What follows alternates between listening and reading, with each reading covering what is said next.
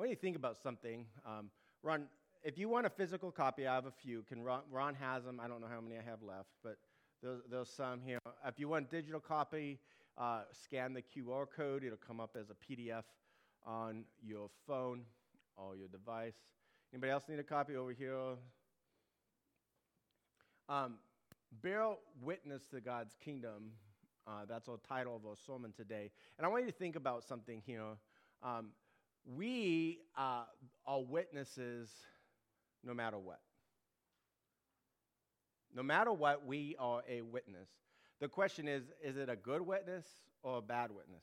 Oh, so many times I'm such a bad witness, right? I get in the line at Walmart or those self-checkout things, and I get frustrated, right? And it's not that poor lady's fault that's trying to manage 15 of those things, is it? Right? But I'm a hypocrite, right? Yeah? Because I get on this rant about how they should hire more tellers and if they want me to pay for my stuff or not steal stuff, then they should have a teller there, right? Ever been there? Maybe not. Maybe it's only me. Or you're driving down the road and you got that cute little fish on the back of your car and you're in a hurry. We bear his name, right? And so either way, we are his witness. Now, we want to be what kind of witness, church? Good witnesses, right? And so what we do, what we say is important. But really, it starts in what we believe and what we think, doesn't it? Right? That's where the acting out comes. I mean, if I'm thinking wrongly, right, then I'm going to act wrongly, right? So I need to have my thinking right. I need to be in context and in contact with who? God, right? I need my vertical alignment. All right. So we are witnesses. Turn with me to Revelation chapter 11. We're talking about today the witnesses of Revelation, the two witnesses. Now, I'm not going to spend time debating who these are. In fact, I'll just direct you to go somewhere else, another night for that. I'm not going to talk about too much of the timing. I'm going to direct you to some other discussion because really I think the thrust of this passage is to be a witness and what God does for his witnesses. And so if you need to go home right now, go ahead and go home because there's the message. Be a witness. Be a good witness. But let's talk about and unpack this in Revelation 11. Revelation 11, 1 through 2 says, "Then I was given a measuring rod like a staff, and I was told, 'Rise and measure the temple of God and the altar and those who worship there. But do not measure the court outside the temple. Leave that out, for it is given over to the nations, and they will trample the holy city for 42 months.'" Okay? Which is 3.5 years if you do the math. So why is he measuring? What's the whole point of this? Well, measuring in Scripture signifies either judgment or protection.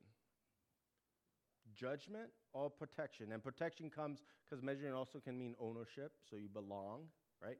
The temple belongs to God. The people of God belong to God. But if they belong to him, then you are protected by him. So measuring typically means judgment or protection. You can look up those verses. I'm not going to read them because I don't have time. This whole passage, this whole first part of measuring the temple is really based on Ezekiel chapter 40. I'm not going to read all that. That's huge and long and very detailed. Here in the text, we don't even see John measuring, but it's the idea. I think he does probably end up measuring. We just don't have it recorded. So the context determines whether it's judgment or whether it's protection. In my opinion here, the measurement is protection. And part of that is because of the lens I wear. I wear a futurist, idealist lens. That's the lens I typically read Revelation through. That's futurist is definitely my upbringing. Idealist is something that I like, and so I adopt. I don't have a preterist lens, okay? So I interpret this passage differently. So here, the measurement is protection. So he is measuring to demonstrate protection of the temple. He's measuring to demonstrate protection of the worshipers. Okay? Protection of the temple, protection of the worshipers. But not those outside the temple, right? Leave that out, he said. For it will be trampled underfoot for 42 months, 3.5 years, right? So what temple could he be measuring? This is the debate. And this really, the temple that he could be measuring depends on what lens you wear when reading this. Okay? Does that make sense? So you're going to interpret this differently. So let's talk about temples for a second, okay? About Jewish temples. There's all kinds of temples, right? And we are the temple of God, right? Right? So there's that whole concept of metaphorical. I'm a temple of God. We're all living stones being built up into the household of God, being knit together, coming together to glorify and praise God in the fullness, right? And this building is just a place for us to occupy. But how many of us call this the church? Let's be honest. We all do, right? Right? So there's a physical aspect and a spiritual aspect. So what temple could he be measuring? Well, there are 4 possibilities for which temple he is measuring for protection or judgment, okay? For protection or judgment, right? It can go both ways depending on how you interpret the context, right? I don't know if you can read that, but the second temple. So there's actually, well, there's been 2 temples. The first temple was Solomon's temple, okay? And it was destroyed in 586 BC, right? Then they went into captivity for 70 years. Roughly, they came out and they rebuilt the temple. Zerubbabel rebuilt the temple, I believe, okay? So then the second temple, Zerubbabel's temple, was there. It was the temple that Christ came to. It's the temple that Christ flipped the tables over, right? It's the temple that he taught in, okay, and preached in. Okay, but this temple was highly improved by Herod the Great, who was a builder. He loved to build things, so he made it very extravagant. You go to Israel today, the remains of that temple are what you see. Even like the stones, the Wailing Wall is a retaining wall for the Temple Mount. Okay, and Herod the Great built that. Okay, that's the second temple. That temple was destroyed in 70 AD, okay? So the second temple of John's day was destroyed in 70 AD. It was being measured not for protection, but for destruction. This is a preterist view of this passage. And they like to grab this and say, John is measuring that temple, therefore the book of Revelation is written before 70 AD. And I personally think the book of Revelation is written in around in the 90s AD, okay? And there's different reasons, and I'm not going to get into that, but this is a dating point for them. And so they hold on to that pretty hard, because there's not a lot of other dating points. The name of 666, Nero, would be another dating point for them. The church, the second thing, would be the church as the temple of God, as illustrated in Ephesians 2:11 through 21. This would signify the protection of those who believe. This would be more of an idealist view, okay?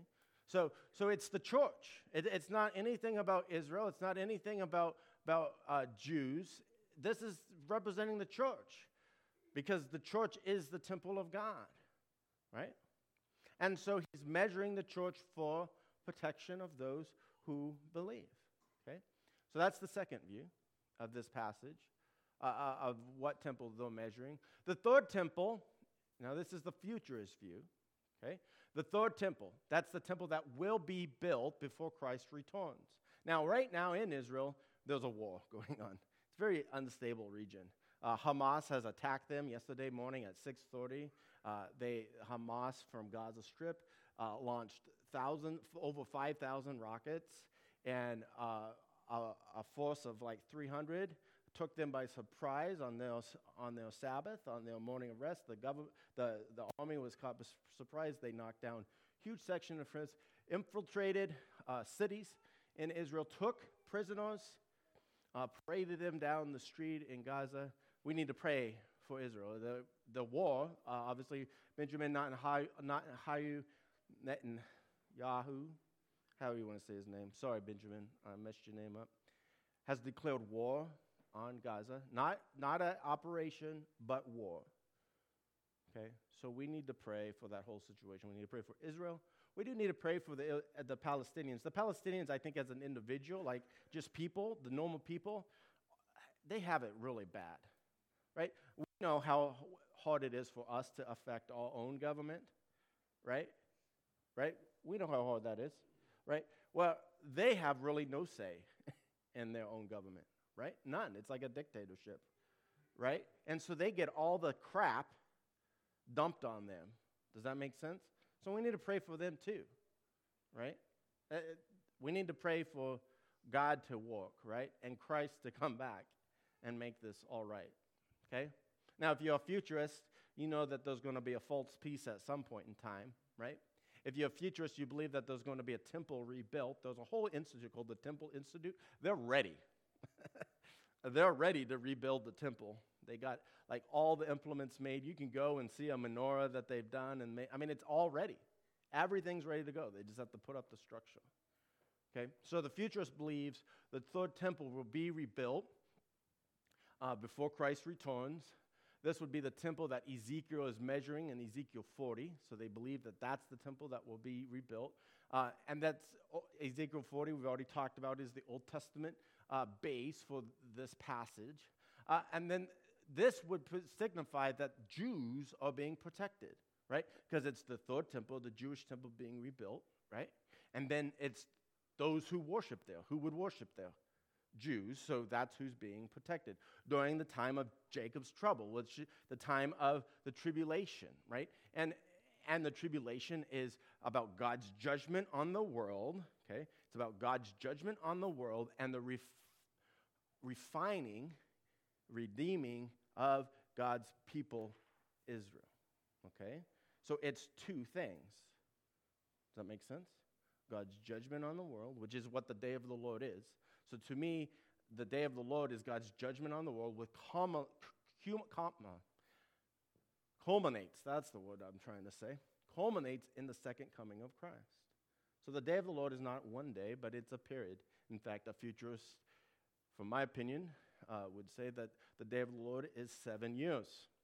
The same amount of time that God's tribulation upon the people of Israel, the trial, is 7 years. And now we have this number 3.5 years, which 3.5 is half of 7, right? Okay. All right. So the fourth view, which is basically a combination of the idealist and the futurist, okay? So the third temple, which is built before Christ returns, so it's the third temple, and it is representing, so this is the kick of the combination. It's representing Israel and the church, okay? It's representing both, being preserved during God's judgment of the world, i.e., the day of the Lord, okay? That's the combination of the idealist and the futurist view, and that's really where I sit at this point of my study.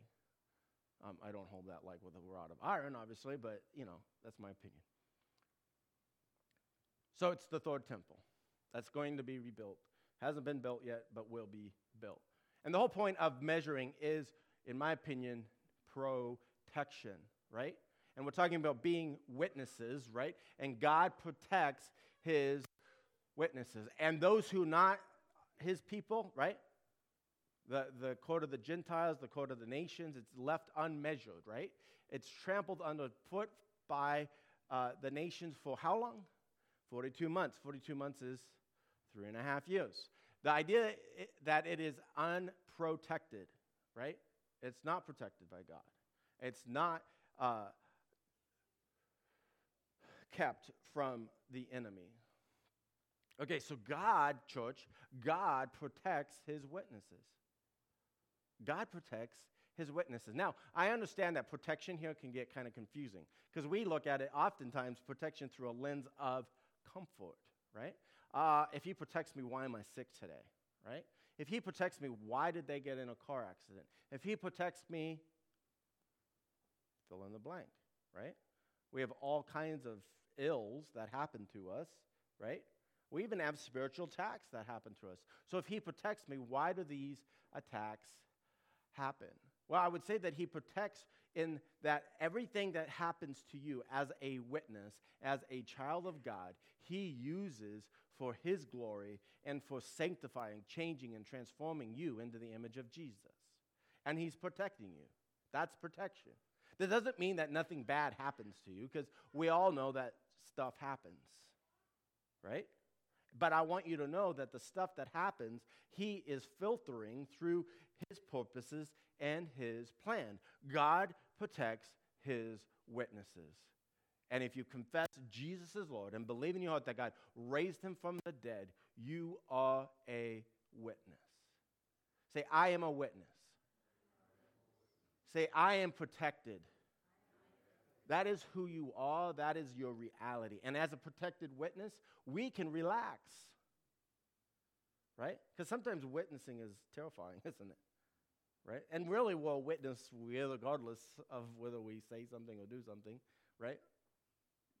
We bear his name, so we'll witness regardless. But actually engaging it is terrifying. Or being defensive is hard, right? Or being, I don't know if it's hard not to feel threatened, especially if the person you're talking to is a little hostile, right?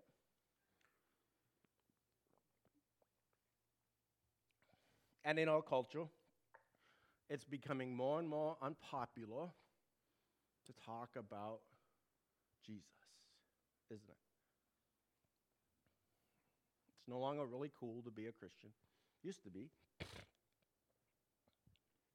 We're becoming a minority. That's okay. God's got it, right? Revelation 11:3, man, I got to speed up. I will grant authority to my two witnesses, and they will prophesy for 1,260 days, clothed in sackcloth. 1,260 days is 3.5 years. So it's talking about the same time period. What is behind the 42 months and the 1,260 days? 3.5 years, times, and half a time. If you're reading through Revelation, it'll show up that way. Excuse me. Well, if you're a preterist, these times speak of the time of the siege of Jerusalem, okay, in 70 A.D. It started in the fall of 66 A.D. and ended on September 26, 70 A.D. However, the math works out to 48 months, which is 4 years. So, I don't know, maybe you'll fudge the math, okay? Whatever you need to do there. If you're an idealist, this number symbolizes end times time period representing trial for the people of God and God's judgment on the world. It's an undisclosed really time. It's not bound to time. It's just a time of judgment and refinement, okay? That's all they do with it. They're kind of wishy-washy, yeah? But that's okay. So if you're a futurist, this time period represents the last half of Daniel's 70th week, which is the last half of the tribulation, okay? For the discussion on Daniel's 70th week, you can go to Wednesday night Bible study, 9:13 on YouTube, Facebook, and listen to that. You can also just scan that QR code. Don't listen to it while I preach, but you could save it for later.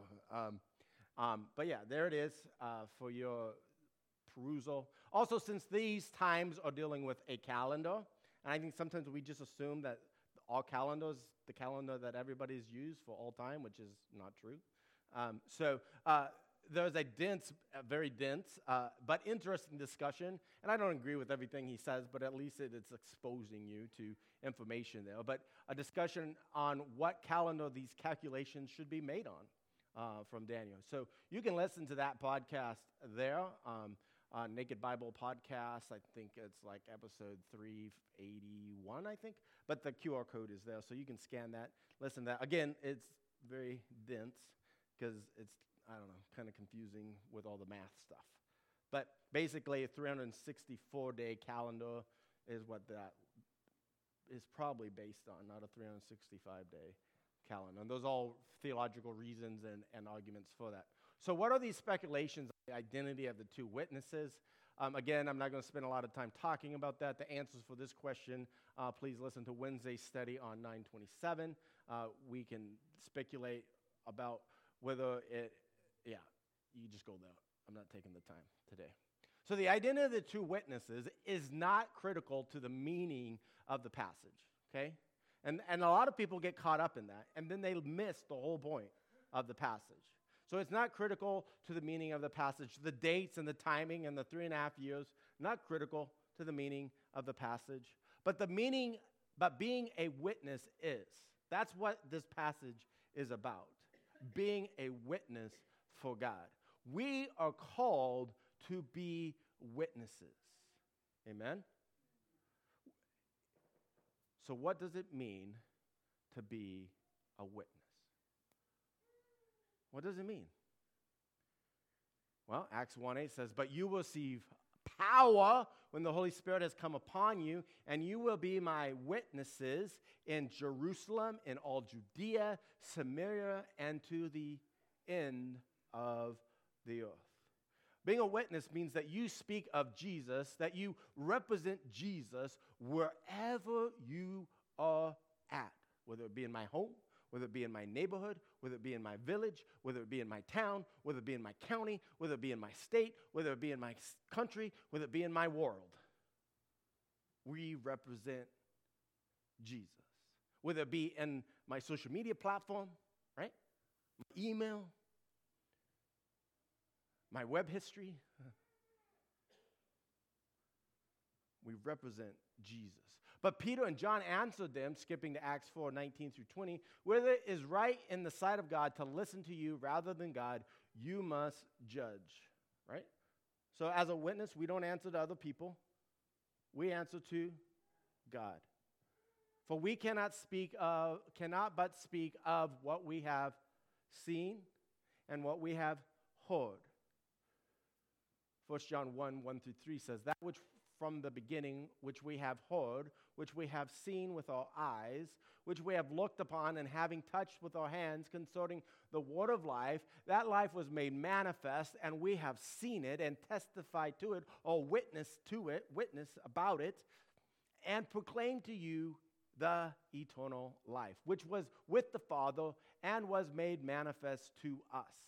That which we have seen and heard we proclaim also to you, that you may have fellowship with us. And indeed, our fellowship is with the Father and with his Son, Jesus Christ." We testify to having a relationship with the creator of the universe. What a better privilege than that. That's what we testify to. Now, it's interesting, the Greek word for witness is martyrs. This is what we get the word martyr from. Martyr in modern day has come to mean one who dies for their belief. In 2022, according to the Open Doors, who works with the persecuted church, 5,621 people, Christians, gave their lives for Jesus. Now, in America, there's not really going to be a huge opportunity to lay our lives on the line in that way. Sometimes in school shootings, they have that context, but not always. Sometimes it's just an act of violence, right? Nothing religious at all to it. But in our recent history, I can remember like some of the first shootings were over religious issues and ideologies, right? And there was teenagers who gave their lives for Jesus.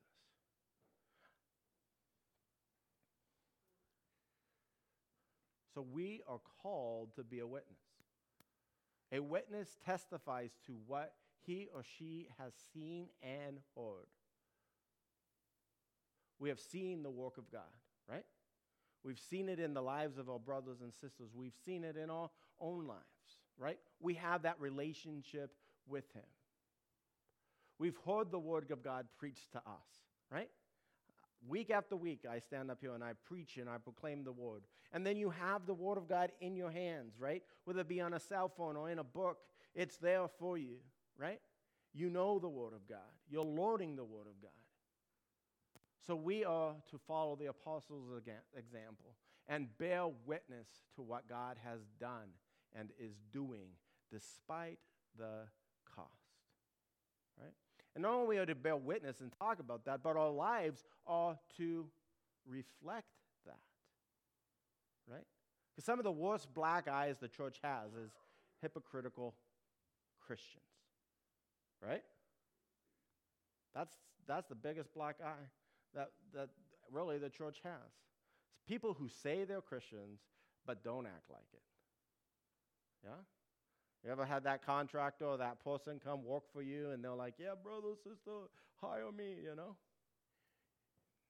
And then you got to take them to small claims court to get the job done.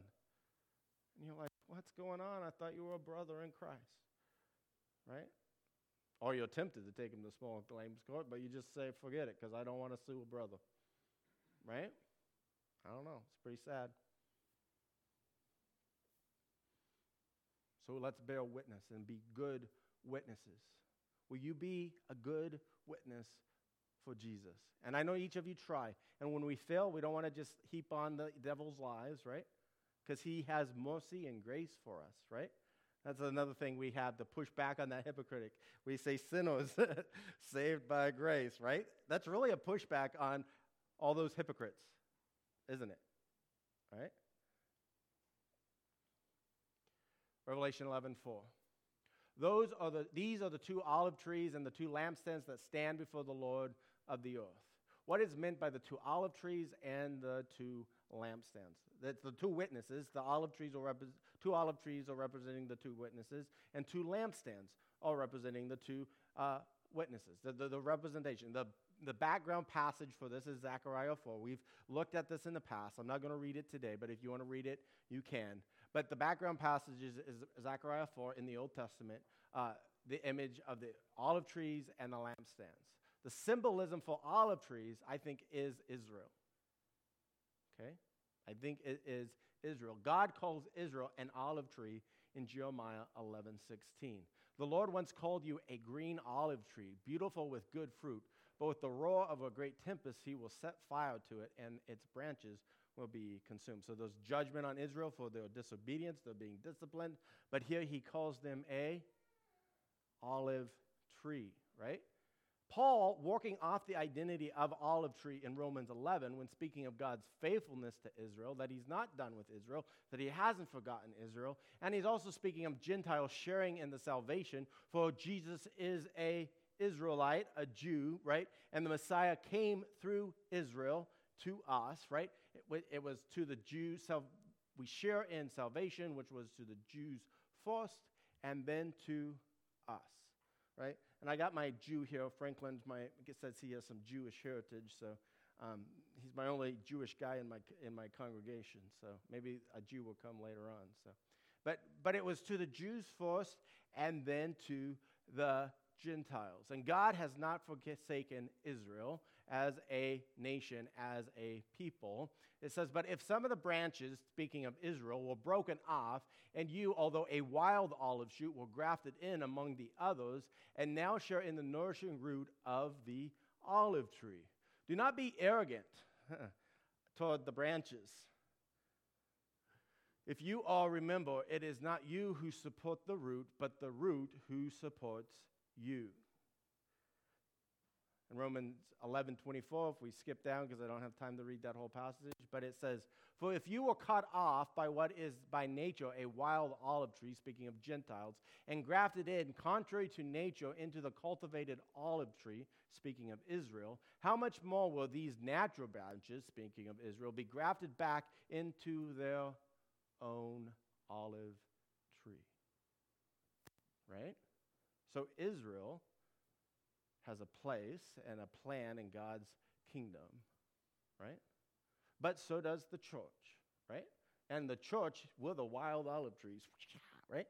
And we get grafted in to the cultivated olive tree, right? Right? And some of Israel, because of unbelief, are not grafted in. But belief is the key to all of us being grafted in, right? To Abraham, right?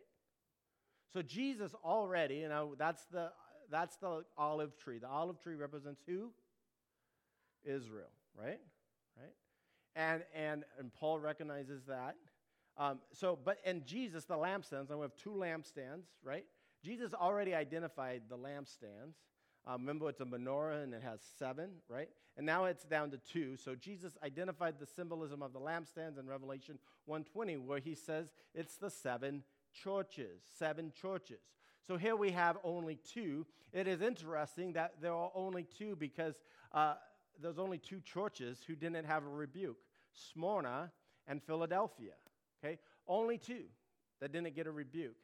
They didn't receive a reprimand from Jesus. And now we have 2 witnesses who are represented by 2 lampstands, right? So now we have Israel and the church. So the 2 witnesses are possibly a Jew and a Gentile standing side by side, representing Israel and the church, unified in the testimony of Jesus as Messiah, the Savior of the world, who is coming again to judge the living and the dead. Amen? Amen. That is awesome. Because right now we don't really stand with a whole lot of Jewish brothers. Do you know that? Right? They're very hostile towards us. And I understand why, because we, as Christians, did some horrendous things to them, right? Things that are almost as bad as the Holocaust, right? And some of the Holocaust was done in the name of Jesus. Doesn't make it right, but that's how it was justified. So I ask you this, how is your witness? Is it unifying to the body of Christ? Does it bring unity, or is it causing division? We'll just stand side by side, unified in witness of the coming of Christ, unified in witness to the death and resurrection of Jesus Christ, and that he's coming again to judge the living and the dead. Revelation 11:5-6 says, "And if anyone would harm them, fire pours from their mouth and consumes their foes. If anyone would harm," oops, I hit the button too soon. "If anyone would harm them, this is how he is doomed to be killed. They have the power to shut the sky, that no rain may fall, in the days of their prophesying, and they have the power over waters to turn them into blood, and to strike the earth with every kind of plague, as often as they desire." So the Old Testament background for these miracles are the events that happened in the lives of Moses and Elijah predominantly. This is part of the reason why some identify the 2 witnesses as Moses and Elijah. Trying to identify people as these 2 witnesses, I think, is just, in my opinion, a waste of time. Now, it's fun to listen to a speculation on that. That's why I did a whole study on that, and you can listen to that. But it's really not pertinent to the passage, okay? So what are their God-given powers? I want to make sure that you know these aren't power. This isn't supernatural. I mean, these are supernatural powers, but these aren't superhumans, right? They're given power by God, okay? The power comes from who? God. Now, if you put on a materialistic lens here and you try to explain this materialistically, like how can a human breathe fire, right? It just doesn't make any sense, right? I mean, I guess you have those guys who swallow fire and breathe fire, things like that. But overall, humans don't breathe fire, right? Right? I mean, sometimes we have fire come out other places when we light a match, but, other than that. So the first one is the power to breathe fire, right? And you can look at 2 Kings 1:9-16. Elijah calls fire down from heaven and destroys 50's armies that are coming to him, right? Until the guy humbles himself when he comes to him. And then Jeremiah 5:14 talks about the word of God burning and being a fire in the mouths of his prophets. Okay, so it can have a dual thing where it's them speaking forth the word of God, but it also a sense of protection. What does God do? He protects his witnesses, right?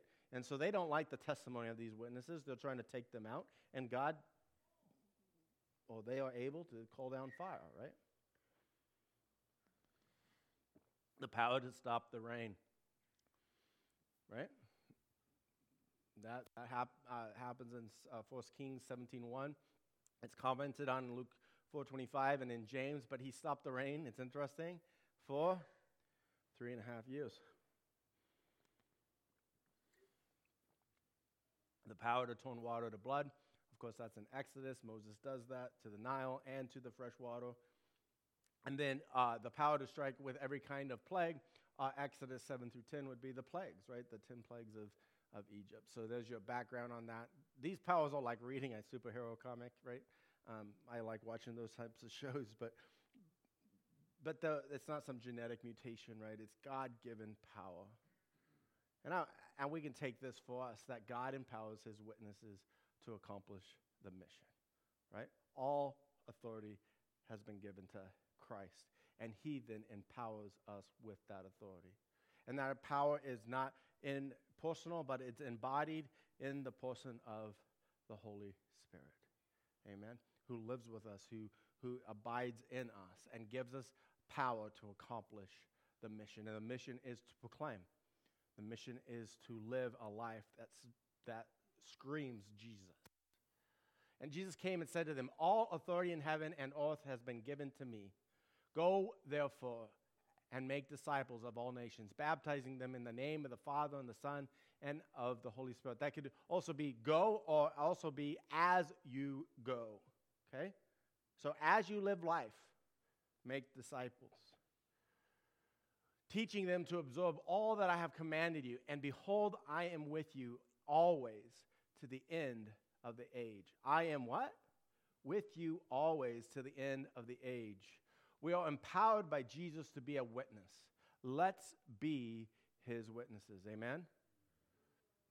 Revelation 11, 7 through 8 says, and when they had finished their testimony, the beast that rises from the bottomless pit will make war on them and conquer them, and their dead bodies will lie in the street of the great city that symbolically is called Sodom in Egypt, where their Lord was crucified.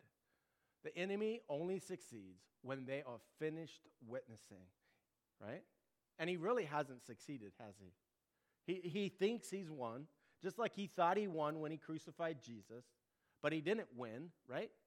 He's totally duped, right? So he thinks he's won when he kills these two witnesses, but he's only finished, their testimony is only finished when God is finished, when God's purpose and plan is completed. Did you know that God has a purpose and plan for each of us to be his witness in the context in which you stand, right? Maybe you're older and you have like 5, 6 doctor appointments a week. You know, probably not 6, but maybe. Did you know that you're to be a witness as you walk and go into that doctor's office? Oh, man, that's hard. That's so hard. Because sometimes these doctors, I mean, they just get these ideas in their heads. They don't listen to you, right? But you're called to be a witness there. Many of you go and work a job, 8 to 5, punch in, punch out, right? You're called to be a witness there. Some of you go to school.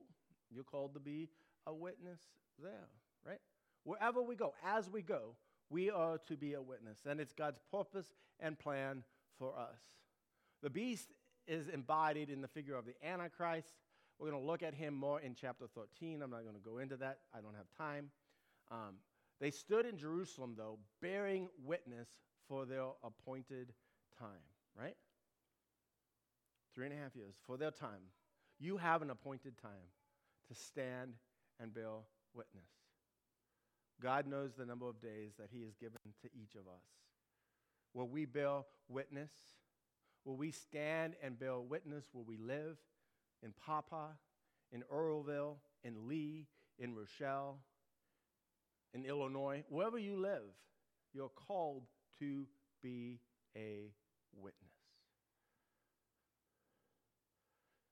Revelation 11, 9 through 13 says, for 3.5 days, some of the people and tribes and languages and nations will gaze at their dead bodies and refuse to let them be placed in a tomb.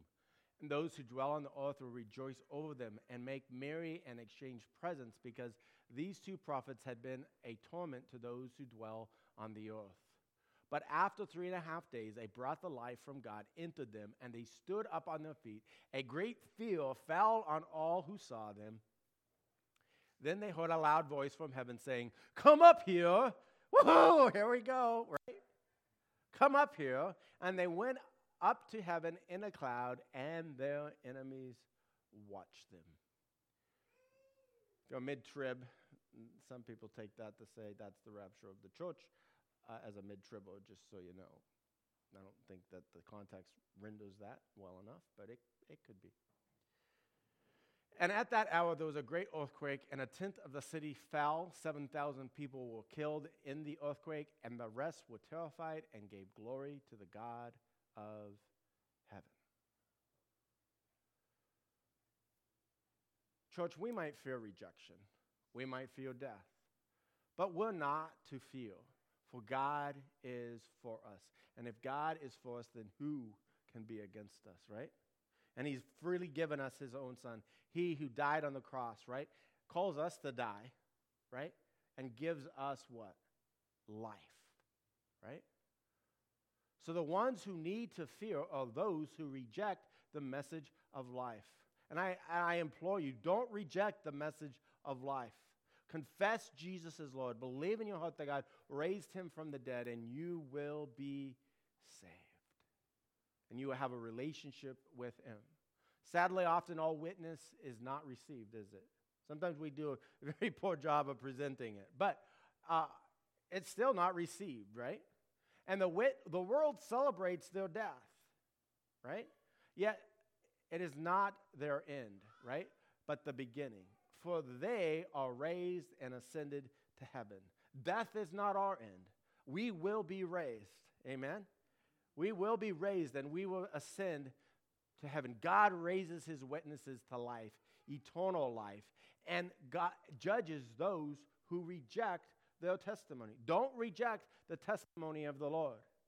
That Jesus died on the cross for your sins, that he was buried, and that he rose again on the third day, validating that his death was sufficient, and that he's coming again to judge the living and the dead. And will you be ready for that day? The day of the Lord is coming. And we bear witness, we testify to that in our lives, with our actions, with our words. Will you choose to be his witness? Will you choose? Yes, I want to be a witness. I want to be a good witness for the Lord. Revelation 11:14 says, the second woe has passed. Behold, the third woe is soon to come. The death of the two witnesses concludes the second woe of God's judgment. How will we respond to his judgment? Will we be his witnesses? Will we say, yes, the judgments of God in my life are right and true, and I testify to that, to his work in my life, to his work on the cross. And yes, I am a work in progress, and yes, I own my mistakes, and yes, I say I'm sorry, and I repent when I do wrong, right? Revelation 11:15 says, then the seventh angel blew his trumpet, and there were loud voices in heaven saying, the kingdom of the world has become the kingdom of our Lord and of his Christ, and he shall reign forever and ever. Here we have a clear example of the already not yet tension. We live in this tension. For Christ has died, right? And he has conquered sin and death. But is sin and death gone? No, not yet. But it will be, right? The world has become Jesus' kingdom, but the fullness of the kingdom has not come in, right? The wrath of God is not finished. It will be finished with the seven bowls of Revelation 15. 1 is what it talks about there. Church, we bear witness that Jesus' death and resurrection have destroyed the devil. That's the already. And who has the power over death, right? And Jesus has set free all those who believe in him. But the not yet is that he's coming again to rule all things forever. We bear witness.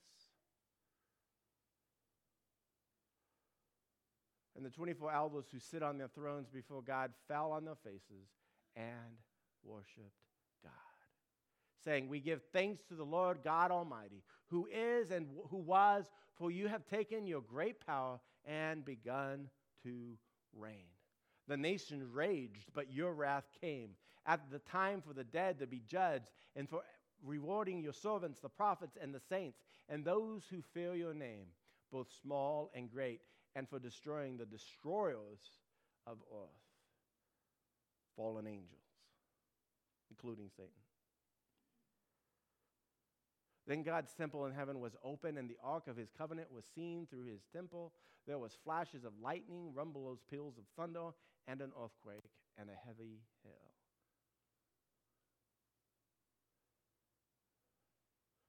So why do the nations rage? This is Psalm 2. This is what this passage is based off of.